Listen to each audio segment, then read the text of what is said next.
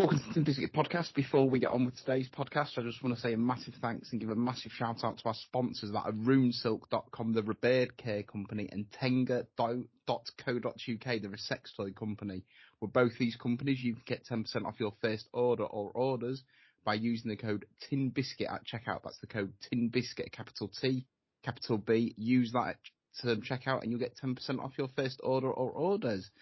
Today we've got a new guest on, and that is Anne-Marie Waters. Do you want to introduce yourself? Yeah, thanks very much, first of all, for having me on. My name is Anne-Marie. I am the leader of a political party called For Britain. I don't know where to go with this. Long history in controversial politics, let me put it that way. Controversial because I have this unusual insistence on telling the truth, and that's not always popular nowadays. So I'm Definitely a bit of an enemy to a lot of people, particularly the extreme left, which I'm rather proud of. Well, it seems to be everything's the extreme left now. I've got banned 3 times off YouTube. I've lost most of my friends and everything, especially last year with the BLM protests, and I did some videos. Yeah. And also, with me not being vaccinated, I've nearly ousted myself out of everything. You've led an interesting life. I was doing some research, and you was born in Ireland. Yeah. Then you was an au pair in Germany, went to live in the Netherlands. You've got a law degree. Yeah. Just sort of tell us about that and how you came to form For Britain and what made you form this political party, and just go from there. Well, it all started really when I was studying to be a lawyer. When I was in law school, life does take funny turns sometimes. I was Labour Party. I was an activist in the Labour Party for some years, almost a decade, and heavily active. I lived in South London at the time. And I was doing a law degree, and I met a young woman, a very devout, a very religious young Muslim woman, and we became good friends. And in seeing her life, a lot of the difficulties that she had faced a lot of opposition to her going to university and becoming a lawyer. Some of the things she told me about her life, which she told me very matter-of-factly. For example, that her sister had left a violent marriage and was on the run in Scotland. And and this is what she told me, and I quote her, "If my brothers find her, they'll kill her." And again, she said this very matter-of-factly. And it was several instances of such things got me interested, really, because until then, I'd thought about Islam as being just like any other religion. But this got me interested in it. At the same time, a person in my class, we were sort of given a project to look at an alternative form of arbitration, alternative legal system, and give a report on it. And this guy had done Sharia law as his alternative. So those two things sort of happened at once. So I started looking at Sharia law out of interest, and I was genuinely shocked by what I found, by its teachings, by its principles, and I was just as shocked, if not more so, to understand that an informal tribunal system of Sharia law was taking place here in the UK with tens of thousands of people using it. Its tenets, its principles were completely unlawful in this country, and yet it was allowed to practice informally, and it still does practice informally. That led me to studying Islam itself, and I've read the Quran. I studied the Quran. I studied the Hadith, which is a record of Muhammad's life. And what I did, you know how I describe this? What I did was look down at the books, study them in depth, look back up again, and say to the world around me, have you read this? Does anyone actually know what this says? Have you seen what this religion actually teaches? It's horrifying. It's right in there in the texts. And for doing that, I went from a Labour activist, I'd been involved in anti-racism stuff and all the rest of it, just for doing that, just for reading a book and saying the truth about what it said, I immediately became a racist and a fascist. And that has followed me since. If you look at my Wikipedia page, that's what I'm described as. Far right, far right, far right. I've never been far right. I realized a couple of things at that point. I realized that the world, the established order, the mainstream politics, for example, isn't interested in the truth. The truth is to be hidden and the messenger to be shot. And I went on from there, really. I gave a speech at the Oxford Union. Before that, I became involved in an organisation called One Law for All, which was an anti-Sharia organisation. I became its spokeswoman rather quickly and started giving speeches around the country. I toured the universities of this country talking about Sharia law. I gave a speech at the Oxford Union entitled "Islam is a Religion of Peace." This house agrees Islam is whatever it is. Of course, I was on the opposing side, and that sort of that speech shot me into infamy that I wasn't expecting. I think it's still one of the most watched speeches ever given at the Oxford Union. And after that, a chap by the name of Tommy Robinson got in touch with me, and we aren't close friends, but we formed a sort of working alliance. I left the Labour Party for reasons that are probably obvious by now. I joined UKIP. I was good friends with Lord Pearson of Rannoch. He asked me or persuaded me to join UKIP and stand as a parliamentary candidate for UKIP. I did. I came third. This was in a London seat. I stood again in the same seat for UKIP a couple of years later and was deselected by the then leader, Paul Nuttall, because apparently what I said about Islam made him uncomfortable. Those are his words. So I decided after that I was going to challenge him for the leadership of UKIP. But as it turns out, he resigned. I then stood in the leadership contest and I came second in that to Henry Bolton, who went on to rather controversially have a short, rather controversial leadership. I left UKIP having seen the campaign that went on inside in the leadership election. A lot of the same smearing, a lot of the same lying, a lot of the same shutting down of debate. Nobody wanted to debate me. They just wanted to silence me. And I thought, well, I haven't been able to speak in the Labour Party. I haven't been able to speak in UKIP. So I left UKIP and started my own political party. It will be 4 years old in January. We've already won local seats, and we intend to win many more. But we are very controversial because of the things I've just described. But I don't back down on any of it because it's all true. Do you think Labour's changed from when you was in it to what Labour stands for now? Because like Labour was sort of for the working class, but now it seems to have gone a bit doolally. 100%. And part of my experience in Labour was seeing that change. I saw it become Antifa-ized. There's a new word for you. That the extreme left, the hold that the hard left has over the country at the moment, that bullying, that cancel culture that it's spread out, but it starts with the hard left, began within the Labour Party, and you could see people stifling their own opinions within the party. You could see conversations getting shut down. You could see the cancel culture developing within the Labour Party, and you could see that the extreme left was becoming very dominant within the party, as it is in society, and that Jeremy Corbyn branch of Labour was becoming very, very powerful. And I wanted nothing to do with it. And I think that it's gone down. I mean, it's some years now since I was in it, but I think it's clearly gone downhill since there. I mean, look at the authority, if you like, with which Jeremy Corbyn won the leadership. And there's still a huge Corbynite element in the party. So it's gone very much off to the extreme far left, and that's not something I can have anything to do with. I think they're a danger to the country at this point. Yeah, definitely. Do you think Tommy Robinson put a slight dampener on what you was going to do being associated with him? Because he's had a lot of bad press. He's been cancelled from everywhere.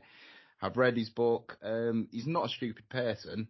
No. You can tell that by like the way he speaks. But do you think that did you any favours, so to speak? In hindsight, probably not. But I don't want to do to Tommy what everyone else does to him. He was telling the truth all this time as well. And that's the problem. I can't, for me to attack someone because they're telling the truth would go against everything that I believe to be right. If I had the time again, would I? Probably, actually, probably.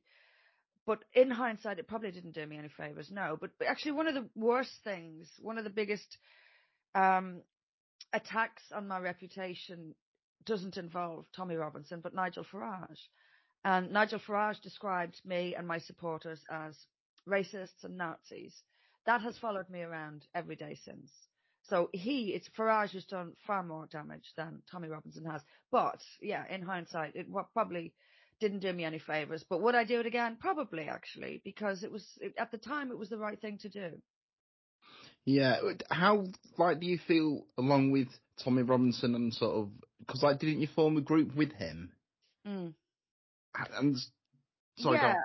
yeah. At the time, I had a website called Sharia Watch, which is still online as far as I'm aware. And he was going to come into that with me. We were going to, as part of it, hold a Muhammad cartoon contest in London. This was around the time, you might remember, Pamela Geller's Muhammad cartoon was attacked in Texas. And we thought that we would make a stand with doing that. But several things happened. A lot of things happened in Tommy's personal life. People started to back away from the cartoon contest. None of the secular, the so-called free speech organizations or the secular organizations would back us. And in the end, the police were at my door every other day at this point. In the end, the venue, the only art gallery we could find who had agreed, knowing what it was, had agreed to do it. Very regrettably from her perspective, as she told me, she regretted it, but her insurance company would not allow this. Her neighbours were upset about it, and she pulled out. At that point, we had no choice but to pull the plug on it. So the whole thing sort of fell away. We did start a Pegida group as well. Myself, Tommy, and Paul Weston. I'll tell you, this feels like a long time ago.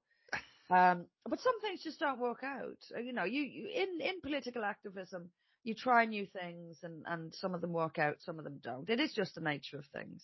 That didn't particularly take off for various reasons, and it's just one of those things. And I, I've never fallen out with Tommy at any point, but we've sort of drifted apart over the years. Yeah.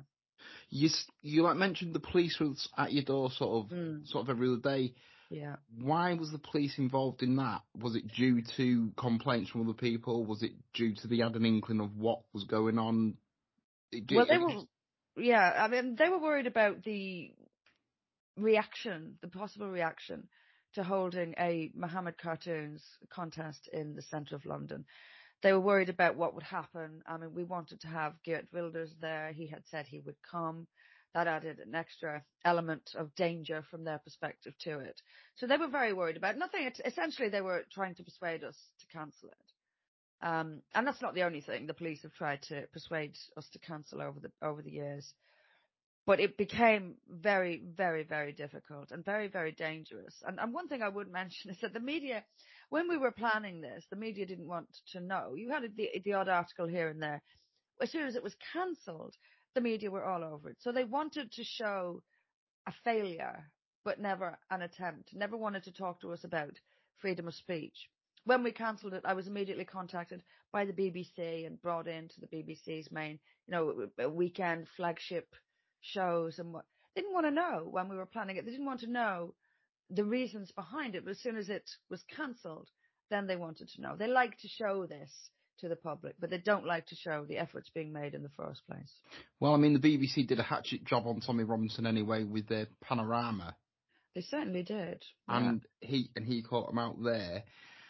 I was speaking to Mike. I don't know if you've heard the podcast, but I mentioned it because I looked at the website for Britain, and it's mentioned it as a far right organisation. How do you feel when you're personally accused of being far right? Because far right's a word now that can be classed as conspiracy theorist. If you mention Donald Trump, it's far right. If you don't believe in COVID, you're far right. You think the term far right is used more than an insult than actually what it stands for? Oh, 100%. It's anyone who won't go along with the mainstream narrative. Any questions at all? And actually, people are starting to see this now. This is more and more people are being targeted by this now.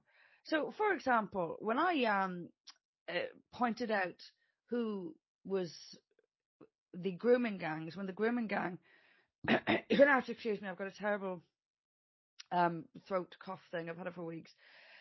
When I pointed out the religious makeup of the grooming gangs, when the grooming gang scandal started to break, a lot of so-called feminists targeted, called me a racist and all the rest of it. Even though, I was speaking up for raped girls, they called me a racist and a fascist and all the rest of it. A lot of those same feminists are now getting the same treatment if they oppose the trans agenda. And a lot of the people who are now speaking out about COVID, for example, and to call it overreach is something of an understatement, are getting the same treatment. If you go against the mainstream narrative, which is actually the left-wing narrative, which is one and the same thing at this point, they're going to call you far right. It's an umbrella term now for anyone who won't go along with the left-wing narrative. And I've seen people on my side of the trans debate being called, they're on the same side as the far right, therefore they are far right. So I'm against the trans women are women mantra. So are a lot of feminists. So those feminists, ergo, are far right because they're on the same side as me. This is happening quite a lot. I've seen even The Spectator. I saw an apparently conservative publication, The Spectator, talking about protests in Europe against lockdown and COVID restrictions, and heavily implying that there's an element of fascism among the protesters. The Independent went to the bother of telling us that someone was flying a Nazi flag at protests in Austria. You know what they're trying to do there. So they're trying to portray anyone who is against COVID restrictions as being fascist, Nazi, far right. So it's become an umbrella description now for anyone at all who doesn't go along with the mainstream narrative. And a lot of people who used to throw stones are now getting stones thrown at them. Yeah, I mean, it's interesting you mentioned the trans debate, because her name's gone now, but the lady who wrote Harry Potter. J.K. Rowling, yeah. J.K. Rowling, that's it. Thank you very much. She's got a lot of sticks. She's had death threats sent to her house. Just because, I mean, I can't remember what comment she actually made, but I don't think it was that inflammatory, or I don't think it was that bad. But she's got a lot of stick from it. Yeah. And I think there was a story about her publishers. People was threatening to walk out and leave if they're still having the books. Her books are being cancelled. I mean, what's going on? It just looks like we're walking into clown world. Yeah, we're walking into something very, very dark. If you won't go along with the agenda set down by the extreme left, then you will be what George Orwell described as unpersoned. You will be attacked, your reputation attacked, threatened. No one J.K. Rowling is a major, major world figure. No one in mainstream politics, for example, stood up for her, even though she had been very mild in her comments. She hadn't advocated any removal of rights from trans people, or certainly any violence against trans people, or anything of the kind. The threats she received and receives regularly are a criminal offence, actually, and nothing at all is done about it. So it's not only that it's not just the little people who get into trouble and nobody cares. Major figures like J.K. Rowling are subject to criminal threats, and the state, the police, or the politicians, nobody takes her side. Nobody stands up and says, "This is shocking behaviour. This should not be happening." So even when I think the point is, even when you're a big celebrity like her, you're still not safe. You're still not able to express yourself without being subjected to threats which remain unpunished. No matter who you are, how famous you happen to be, you can still be subject to this. So we are living in a world, the Western world, the UK and the United States particularly, which is essentially governed by far left violent mobs. The political establishment in both the US and the UK are bowing down without exception on every issue that the violent far left mobs are pushing and demanding obedience to. The entire political establishment, Labour and Tory, are both bowing down to these demands, the demands of these far left mobs. And this trans thing it's almost too much to take. It really is. I mean, if you say a woman doesn't have a penis, you are stating a biological fact that has been a biological fact since human beings have existed. And now you can be accused of hate speech and bigotry and subjected to all the horrors that J.K. Rowling has been subjected to. And the state will not be on your side. It will be on the side of the bullies. We have the extraordinary scenario where the leader of the Labour Party was asked, is it wrong to say that only women have a cervix? And he said, yes, it is wrong. This is insanity. We have gone into insanity now. Of course, only women have a cervix. It is the part of the body between the vagina and the uterus. And only females have it because only females have a vagina and a uterus. And we have the leader of the Labour Party saying that that's not true. Emily Thornberry said that it was a statement, it was factually, no, to quote her directly, factually incorrect to state that only women have a cervix. Where are we? We have gone down some serious rabbit hole here. And I think it's, the left, the extreme left, always wants to cause confusion and chaos because it wants to dismantle society and build its utopia upon the rubble. Now, if you're going to dismantle society, a good way of going about it is to dismantle language and truth and objectivity. And this trans thing it's a gift to them. And it has worked so well for them that we are so confused now. People are so confused now that they no longer know what a woman is, what a man is, what a penis is, what a vagina is. We have children being taught in schools that there are 100 genders. They can pick one. You don't have to be male. You don't have to be female. We've got kids in schools being taught fetishes at this point. Fetishes dressed up as an identity. Look, I don't care if people have a fetish. That's their own business. But it shouldn't be in children's classrooms. Shouldn't be out in public at all, quite frankly. And certainly shouldn't be in children's classrooms. But that's the level of disruption and chaos that the left is managing to cause across society, particularly across the Western world, but particularly in the UK, the US, and Australia, for that matter.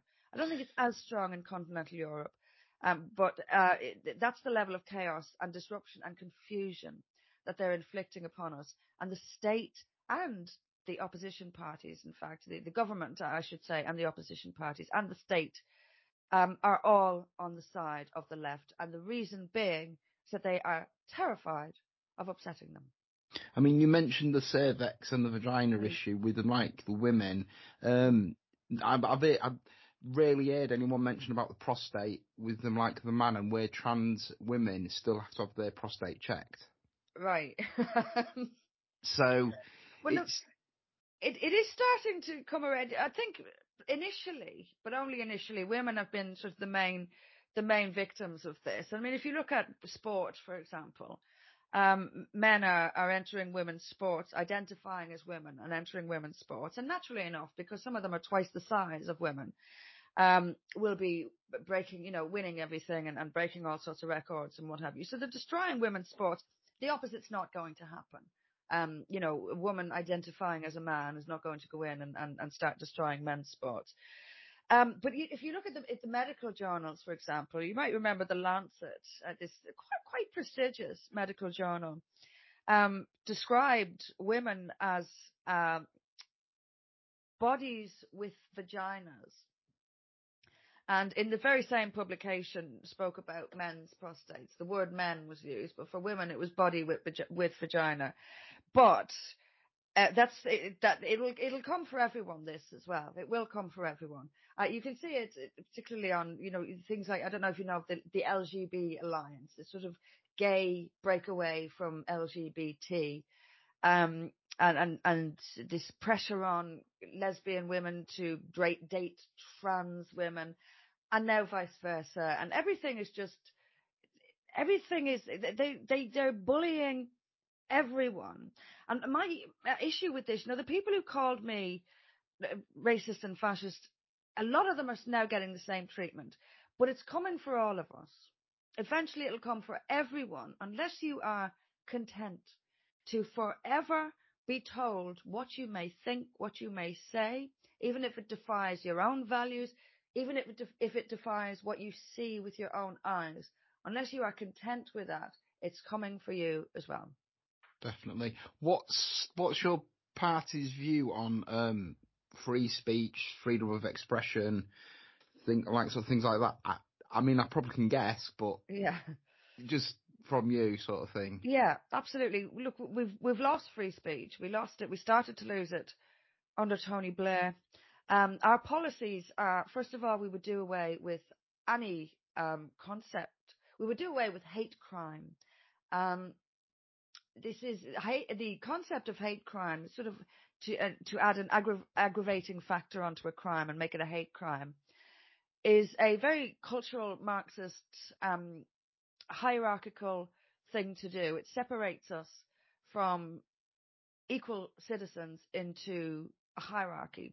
So if one person is attacked and it's perceived, say if a black person is attacked and the attack is perceived as racist, it doesn't have to be racist, it just has to be perceived as racist, not even by the victim, but by some busybody, bystander, then it becomes an aggravated offence, and the sentence and the punishment is more severe.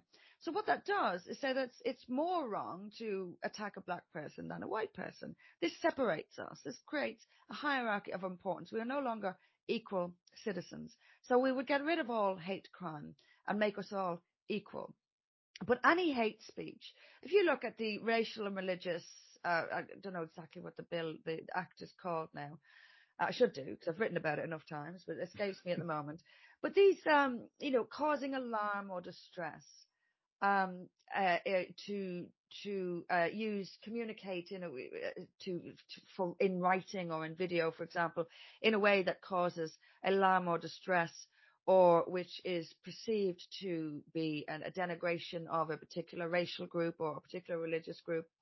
All of that needs to go. All of it. All of these laws need to be scrapped immediately. We must be able to say whatever we like, with the exception being direct incitement to violence. Now, incitement to violence has been illegal for a long, long time. This is not a modern day woke notion, and it should remain illegal. But we also need to clearly define what we mean by inciting violence. For example, to respond with violence to a criticism or a analysis does not equate to incitement to violence. I'll explain that a little bit more. So if I draw a Muhammad cartoon and a mob of violent Muslims decide to react to that cartoon with violence, you don't then label in retrospect the cartoon incitement to violence.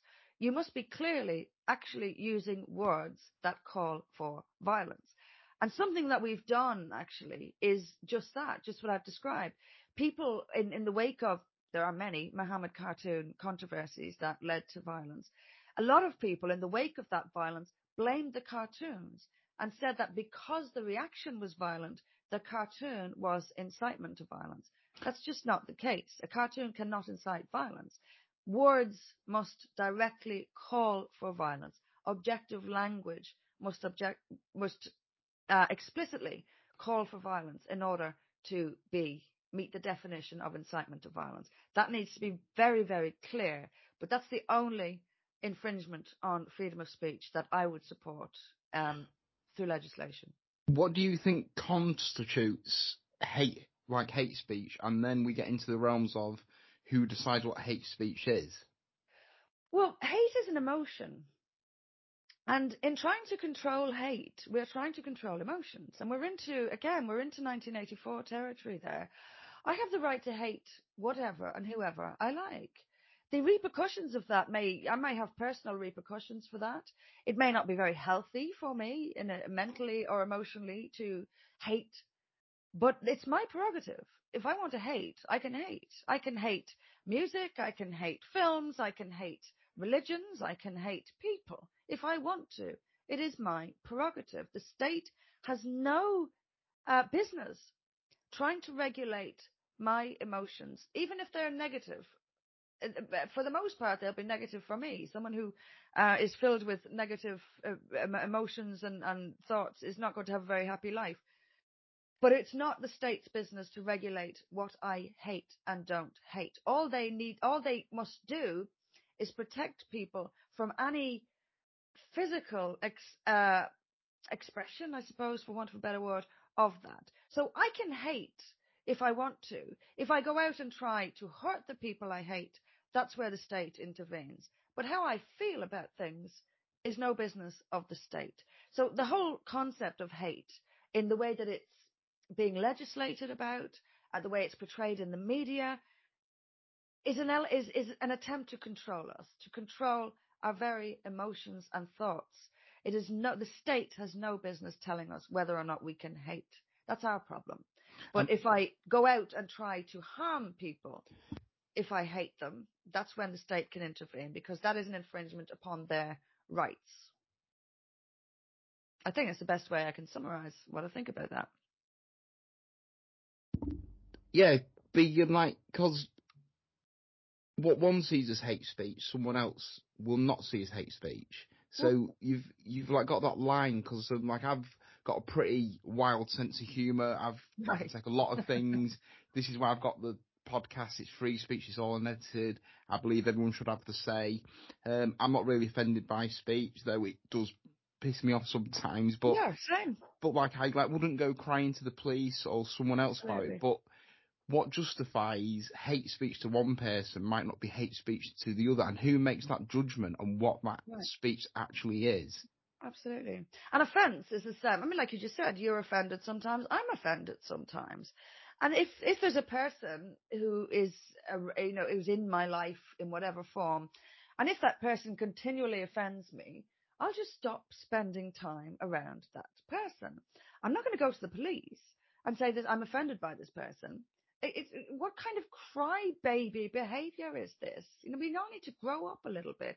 If someone offends you, stay away from them. That's all you have to do. But like with what you say about hate speech, offence is entirely subjective. What is offensive to one person will not be to another. So if we were to outlaw everything that was offensive, we would outlaw everything, because everything is offensive to someone. Of course, that's not what the aim is here. That's not what's being sought here. What this does, much like hate crime, is create a hierarchy. It doesn't matter, for example, if I'm offended. Nobody cares if I'm offended. But if a hijabi wearing Muslim, trans, Black Lives Matter type is offended, then there's a big deal. What that does as well is separate us and create a hierarchy of offence. It doesn't matter if I'm offended. It does matter if a transgendered, you get, someone who's in the clique in the Mm. approval of the left wing. If they're offended, then it matters. If I'm offended, it doesn't. So they're more important than me. So again, we're segregating society into a hierarchy of importance. I'm at the very, very bottom of the ladder. I'm not even on the ladder. In fact, I've been squashed under the leg of the ladder at this point, I know and you that probably feeling. have too. Speaking of segregation, what's your personal view and what's your party's view on COVID? Have you had the vaccine? You don't have to answer that question. And what's your view on lockdowns? Because today they've had a vote, haven't they? And vaccine Yep. passports have passed in England. So Yep. that's another segregation which I Yep. feel will be pushed towards.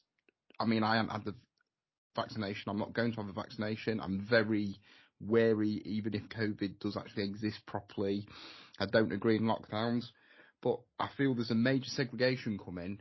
The unvaxxed are getting pushed, and I can see it soon where the four, like Ireland, North, Scotland, Wales, England, will all come to a point where the unvaxxed won't be allowed to go into pubs or restaurants, and it'll just be hospitals, doctors, and supermarkets, and that'd be it. Yeah. I am not vaccinated.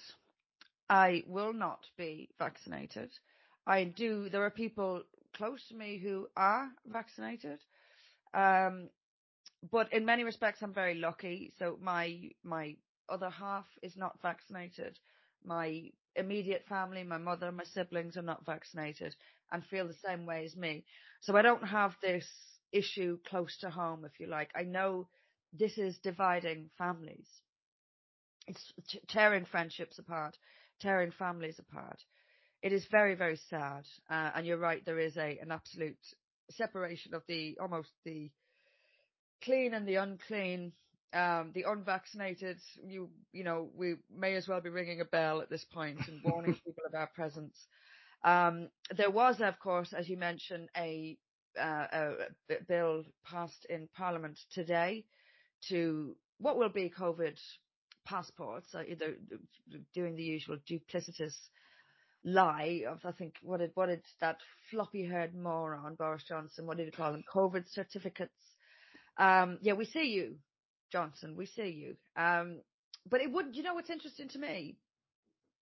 It wouldn't have passed without Labour. True. 100 Tory MPs rebelled. He would not have got that through the Commons without the Labour Party. What kind of mess is this? We're effectively in a one-party state.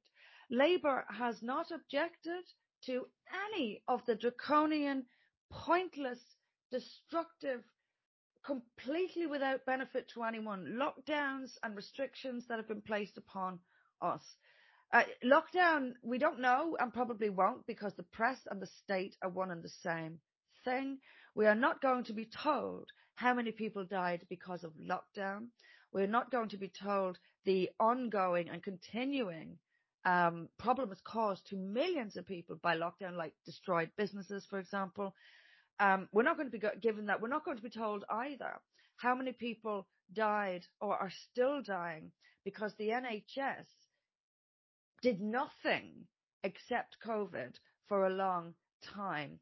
There's so many things wrong with this issue. So many things. One, there are doctors and scientists who from the beginning have said this thing can be treated easily with already available cheap medications. They were shut down. Some of them were sacked, even had their websites taken down. That's the first alarm bell should have been ringing right there. That, the massive red flags going up all over the place. Quite aptly, actually, red flags. No debate around vaccination. You can see this still occurring. It's like I liken where we are now to living in a science fiction film. That's what it feels like to me. We know that the vaccinations don't work. Even the rotten government and the rotten so-called opposition admit that it doesn't stop transmission and it doesn't stop hospitalization. So what is the point of it exactly? They don't even try to give us a point. And when you watch Mr. Floppy do his press conferences, the press act as if it's a given that the vaccines work. No one in the mainstream press stands up at one of these events, these press events that he holds on a regular basis, and says, Prime Minister, there are more vaccinated people in hospital with this thing than unvaccinated. Can you explain, therefore, why you are looking to put COVID passports in place? It doesn't stop transmission. You admit that yourself. So exactly what good will it do to the transmission of this virus introducing COVID passports? No one says that. They're all acting as if it's a fact, it's a given that these vaccines work. It is like it's like watching a bad science fiction film where the truth is sitting over here, and everyone is looking in the opposite direction and pretending that truth isn't there. It's absolutely bizarre and frankly frightening to watch what's happening now. And it's appalling but unsurprising that it took Labour to get that bill through the Commons today. And shame on them all, but I mean, Labour shamed itself a long time ago. But I don't. Is there a virus? I've known a couple of people who have had it. They recovered from it. It is, to me, a repackaging of a bad flu. Yeah. In order to dismantle our freedoms in a way that is absolutely unprecedented since the Second World War. And a lot of those restrictions were quite reasonable or at least warranted. But now we're in a completely different era, and the relationship between the citizen and the state has been altered beyond all recognition. We are in, and I think this is the main purpose of the lockdowns and they're letting us out for a while, take your mask off, put your mask on, is to create that relationship of obedience and an infantilization of the citizens of this country who are now behaving like children, who are almost putting their hand up and saying, please, sir, may I go out today, sir? Waiting to be told by politicians of all people whether or not they can celebrate Christmas with their families, and being grateful for the opportunity to pop down to the pub or pop out to the restaurant for dinner. We have been so infantilized by this that we are seeking permission from the state to carry out basic daily tasks. That was the aim of this, and it has been achieved. We are children now waiting for permission from the state to do simple, basic, everyday things. Job done. But like, what's there in? I mean, my personal view is that it's a precursor to the Mark of the Beast. But what's your personal view on the end game of it? What's the government going to gain from this? Because like I've been saying from I think my first podcast was March the 11th last year, and I thought it was going to be some sort of beta test for sort of something else they was going to bring out. But now more and more the vaccine passports, all the countries across the world seem to be running off the same script. You won't be able to go anywhere without these vaccines, and people can't see this, but I just want to know what their end game is. Personally, I honestly think it's like Mark of the Beast, like sort of Book of Revelation, but coming from your side, global governance, complete and total submission of, and it was always about attacking the Western countries, and there's a huge, a global and very dark but very present and very visible anti-white sentiment across the world. And Western countries have massive high levels of migration from outside the West. This is, if you are going to have global government and you're going to create a serf class you're going to keep an elite at the top is going to keep all the power and all the wealth, and they're going to create a serf obedient class underneath them on a global scale. You're going to have to take down the richest and freest people first. And that's why the West is under such sustained attack from the global elites. So you've got globalist bodies like the WHO, the United Nations, the World Economic Forum. These are all the same people, actually, in many instances. They want control. They want global control, and they want to take away our rights and our freedoms and turn us into a serf class. That's ultimately, to my mind, what is going on here. And COVID is, if you want to take people's rights and freedoms away, you make them afraid. And one amazing way to do that is with a virus. And a virus is a magnificent gift to tyrants because A, it's invisible. B, most people don't understand the medical, scientific aspects of it, so they wait to be told by experts who are all on the payroll of the globalists. And beautifully, it can travel around the world, so it's not restricted to one country. COVID achieved all of those things and took away everyone's rights at the same time. It's not a coincidence, of course, that all the governments, as you rightly say, are all literally speaking from the same sheet. I mean, they're using the same phraseology. Build back better, great reset. They're all doing the same things at the same time. That tells me, because I have a morsel of common sense, that someone is telling them, someone is directing this, and I believe it is the globalist World Economic Forum, World Health Organization, United Nations, and other big powerful players like Bill Gates and other big uber wealthy players in all of this. Clearly someone is calling the shots. Clearly someone is telling the governments what to do. They don't coincidentally do everything the same way at the same time. So there is a global elite seeking to create a serf class of obedient slaves. And they are doing a bloody good job of it, if I may say so. And but the problem is, of course, that on that, climate change is another perfect example of this. Climate change is global, which of course it has to be, because it has to be the whole world at once. It can't be confined to one country. It is something that most people don't understand. So there's some, complicated science.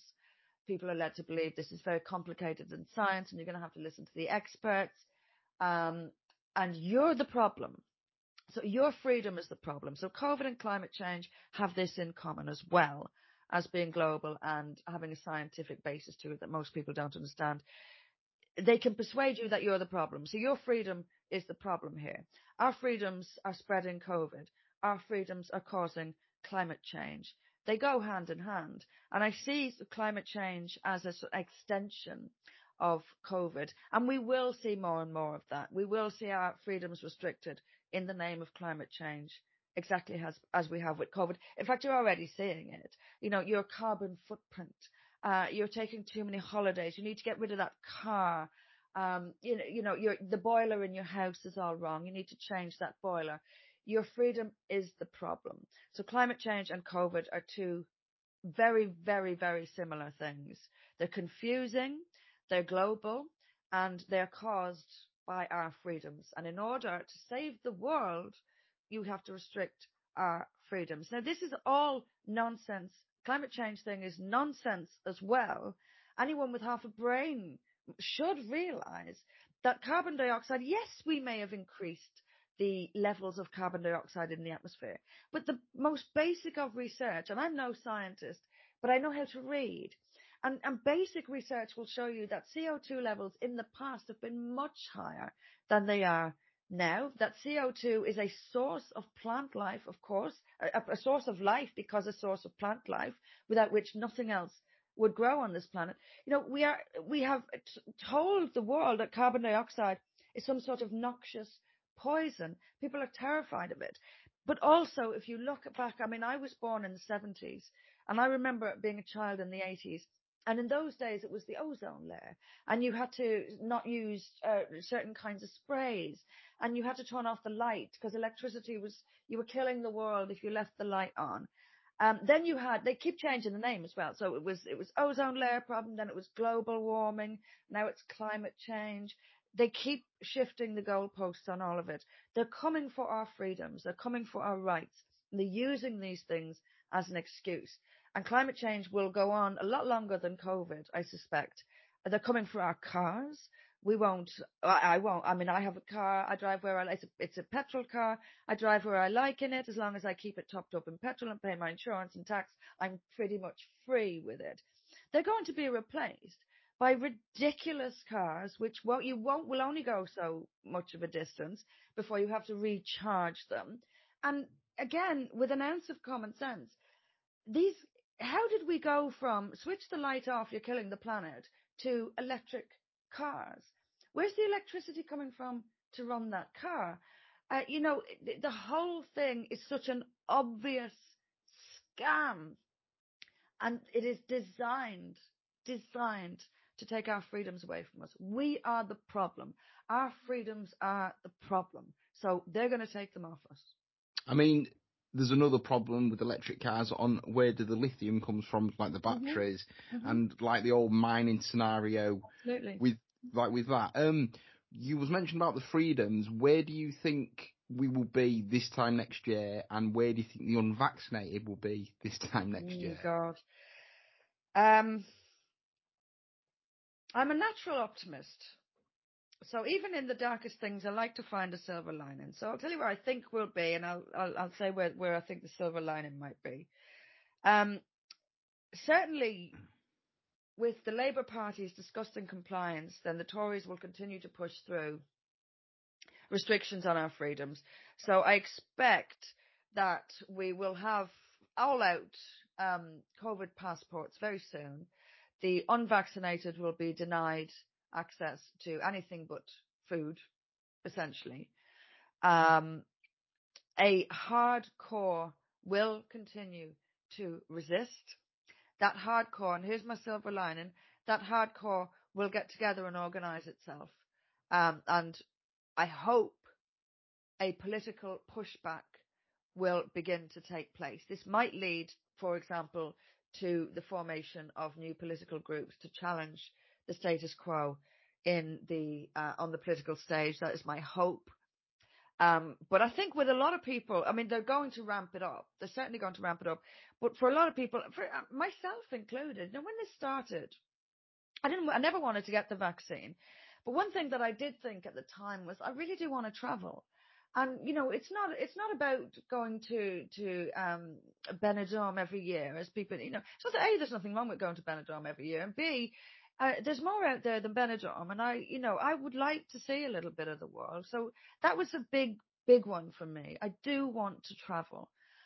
So that was a little bit of but the more they pushed this, the more I knew I wasn't going to have it.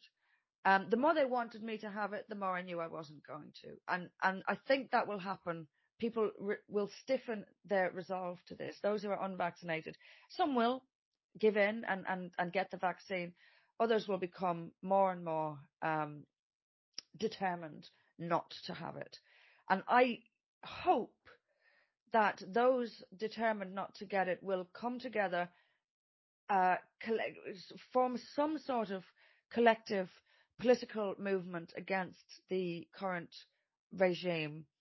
That's the silver line, the hopeful. That's my very, very most optimistic silver lining in all this. But yes, I do see that they are going to ramp it up. By this time next year, I expect that you and I will be barely able to go out and buy food.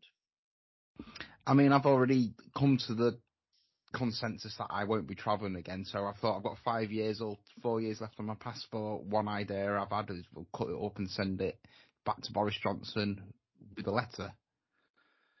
But I don't know how legal destroying your passport is. Well, I'm not sure myself, actually. To be fair, there is one question that I would like to ask you before we go, because it's been a brilliant podcast, but you have got one famous supporter, and that's Morrissey. Oh yes, yeah. And how did that come about? He surprised me as well. He appeared on some American talk show, and he was wearing the badge that we give out when people join the party. And we only give this to members. So when you join, you get a sort of little welcome thingy and one of these little badges. And he was wearing that badge on this show, and that was the first we knew of it. And he's been, it got worldwide press coverage because of it. So it couldn't have done us a bigger favour. But yeah, and he spoke a couple of interviews. He spoke about us in interviews, and I think one of the big things that attracted him to us was animal welfare. We have a very comprehensive policy package on protection of animals. I'm very serious about it. Feel very, very, very strongly about animal welfare. And a lot of our members, a lot of people have come to us because there's no comparison. No party in the country touches us when it comes to animal welfare. So we've got a lot of support from people for whom that is a major issue, including him. So yeah, he put us, I mean, we got lots of donations, lots of support, lots of members just from that. And I'll always be grateful to him for it. Yeah, it's great. Haven't you actually met him before? Or? I haven't. No, I haven't. I'd love to. You never say never. He's quite a quiet character anyway. I think he keeps himself to himself. He certainly, yeah. He certainly does. I was reading an interview he gave. I think it was in the NME, and I think he mentioned you about it, saying how intelligent you sort of came across, and sort of things like that. So if people wanted to find out more about your party, where can they go? Sorry. forbritain.uk. Mm-hmm. And I would urge people to go to forbritain.uk and not to Wikipedia. People think I'm joking when I say this, but it's actually true. Our Wikipedia page is written by Hope Not Hate. I'm not yeah. Joking. Yeah, absolutely, 100%. We know this. So, Wikipedia is absolute tripe. Wikipedia is simply more mainstream media. To know what we actually stand for, go to forbritain.uk or the For Britain channel on YouTube and listen to what we say and not what is said about us. And I think, for anyone who is fair-minded, interested in truth, and interested in doing their own research, it's time to take your head out of the mainstream media, whatever it may be, BBC or the Daily Mail or Wikipedia. It's all much the same thing. Go to the source and listen to what we have to say rather than what anyone says about us. And if you agree with us, join.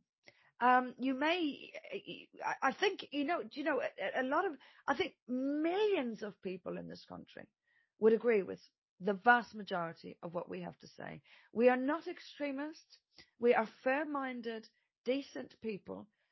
We just are tired of being run by self-interested, incompetent, and in many, especially where Labour is concerned, anti-British, anti this country, anti us.